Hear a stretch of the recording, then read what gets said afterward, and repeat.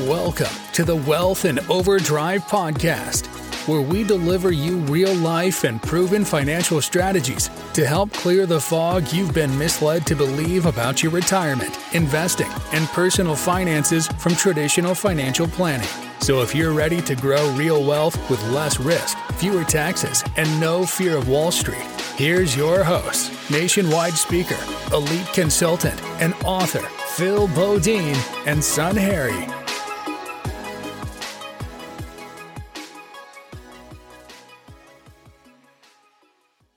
Hey everybody, and welcome back to the Wealth in Overdrive podcast, where we help busy professionals achieve their full wealth potential with more cash flow, more liquidity, and fewer taxes than their current plan. And in this episode, I'm kind of a little thing to celebrate.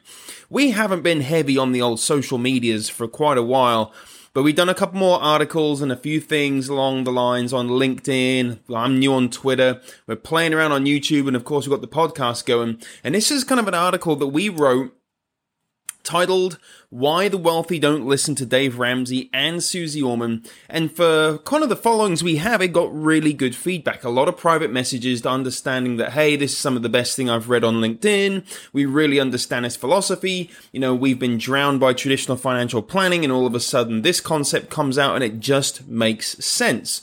So what I would like to do is just go over the article and kind of get your take onto how you can take such a modern concept, or let's say traditional concept, but look at it in a completely different manner from what we're being shown by traditional financial planners, by the media, what we class as financial entertainers, and just traditional planning. So it all kind of came about when, now this must have been a few months back, or maybe even longer than that, when The Millionaire Next Door, it's a really popular, well-known financial book by a gentleman named Thomas Stanley.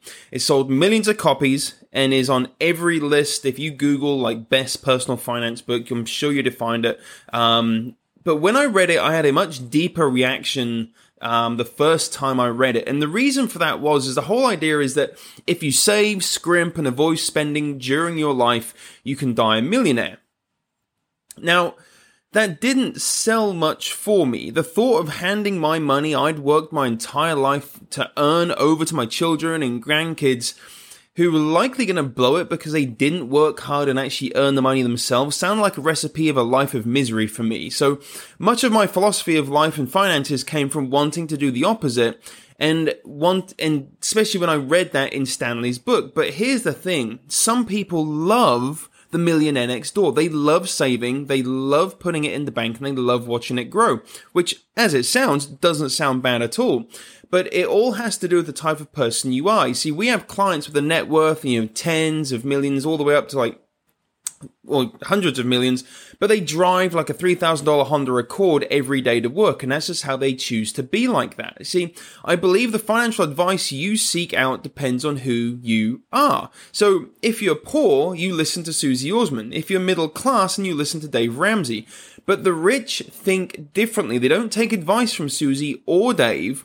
They also take one key action that sets them apart. So let's dig a little bit deeper into both of those differences. So first of all, we have to understand how the rich view money. So here are two kinds of different examples to illustrate how the rich think. So Dave Ramsey's advice is to live debt-free. Debt in his world is a bad thing. It means owing anything on like any type of loan.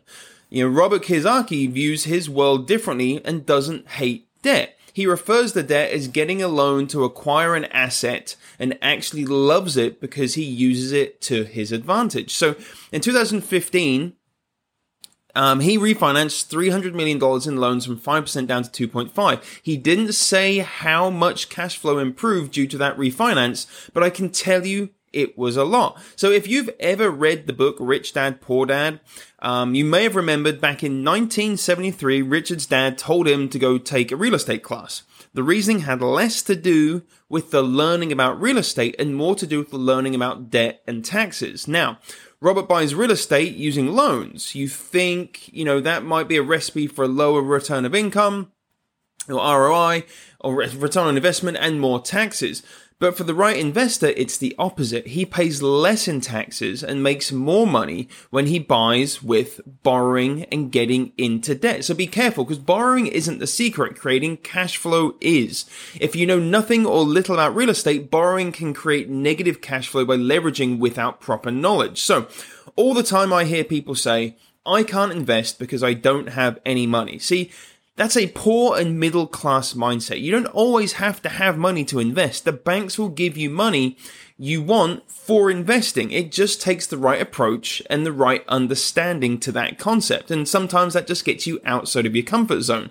The rich act the way they do and achieve massive results in large part because they think differently than those who aren't rich. So here's a great test, of your mindset. If I'm willing to lend you money at 0% interest, how much would you take? Think about that.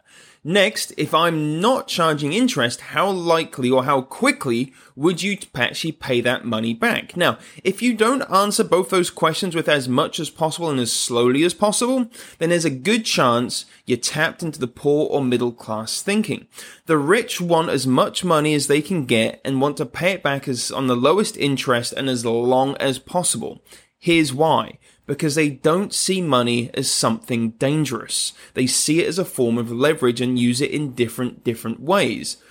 Next of all, the rich build teams. In addition to thinking differently about money, the rich build an all-star team around themselves. Now, if we take Phil, for example, who unfortunately isn't on the podcast with us today, this was a game-changing piece for his financial journey as well. It took him a little over a decade to assemble the team that he has now. It's not just a case of simply just having a financial planner. He wanted people who are wealthy and spent all their time around other people who are also wealthy to get that full powerhouse around him. But here's what stops many people from assembling the team. And that's growing up. If you worked with other people in school, it was called cheating.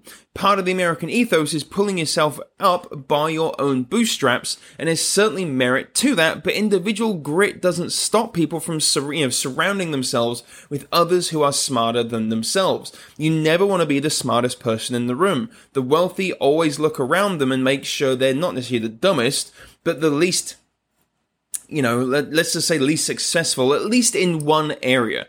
There's another obstacle to team building. People are intimidated by others who are smarter than them. So again, the rich know they're in the wrong room if they're the smartest person there. Like a member of our team understands liability insurance better than anybody I've ever spent time with. He can scan a contract and tell you off the top of his head how it works and how to better transfer risk.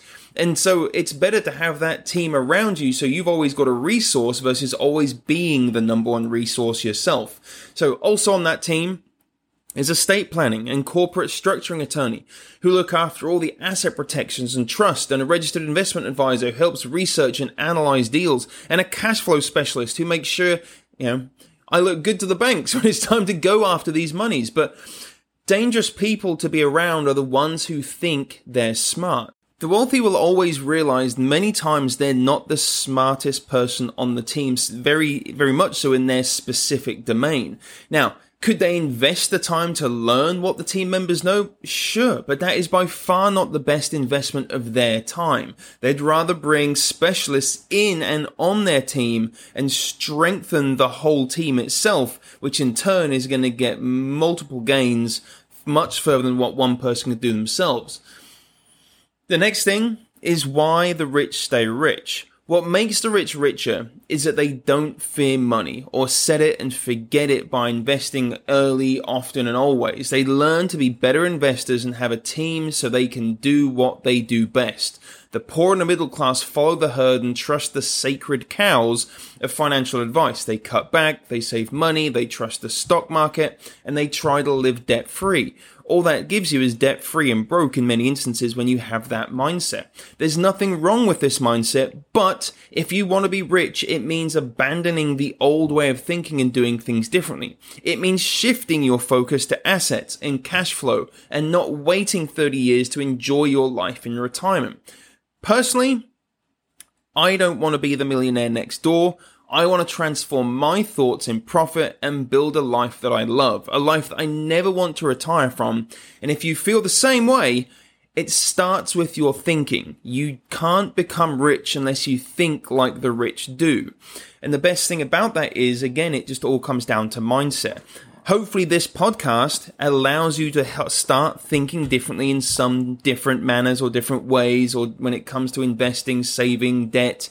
You know, we're going to get a number of different guests on this podcast that we're going to allow us to look into things like private lending, into banks, into life insurance, into cash flow. So you can start getting different perspectives of other super successful people.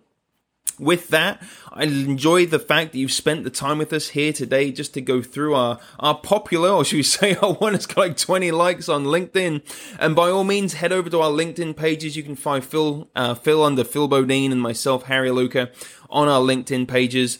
We should have a TikTok account here coming shortly. But most importantly, our main focus is going to be around here on the podcast. Looking forward to bringing new guests and influencers that we can bring to both our education, but most importantly to you and your life and your values at the same time. So, like I've always mentioned, by all means, if you want to help grow your financial intelligence just that little bit more, I want to challenge you. So please head over to philbodine.com/quiz. You can find that link down in the description to head you straight over there. It's a short 9 to 10 question quiz that Phil gave in front of 400 advisors, and only 16 got all the questions right. And at the end of that, you're going to have a very unique opportunity just to jump in and watch one of the presentations that Phil gets to give throughout the country to a limited number of either invited or current clients to help educate them through on their finances. It's an hour and a half well spent at zero cost. It's from you to, basically just to our viewers and our listeners here, simply for taking the time to listen to this podcast. So I appreciate your time again today. This is Harry Luca. Please subscribe, like, and share this podcast and send it to any family members or friends that you believe we could add great value to their life. We love the comments, we love the interaction, and we love hearing from you. Speak to you shortly. Have a great day. This has been another episode of the Wealth in Overdrive podcast. For more information about taking your money into your control, visit www.philbodine.com/401k. Also, it would mean the world to us if you could hit subscribe, leave a review, and share this with people you know and love.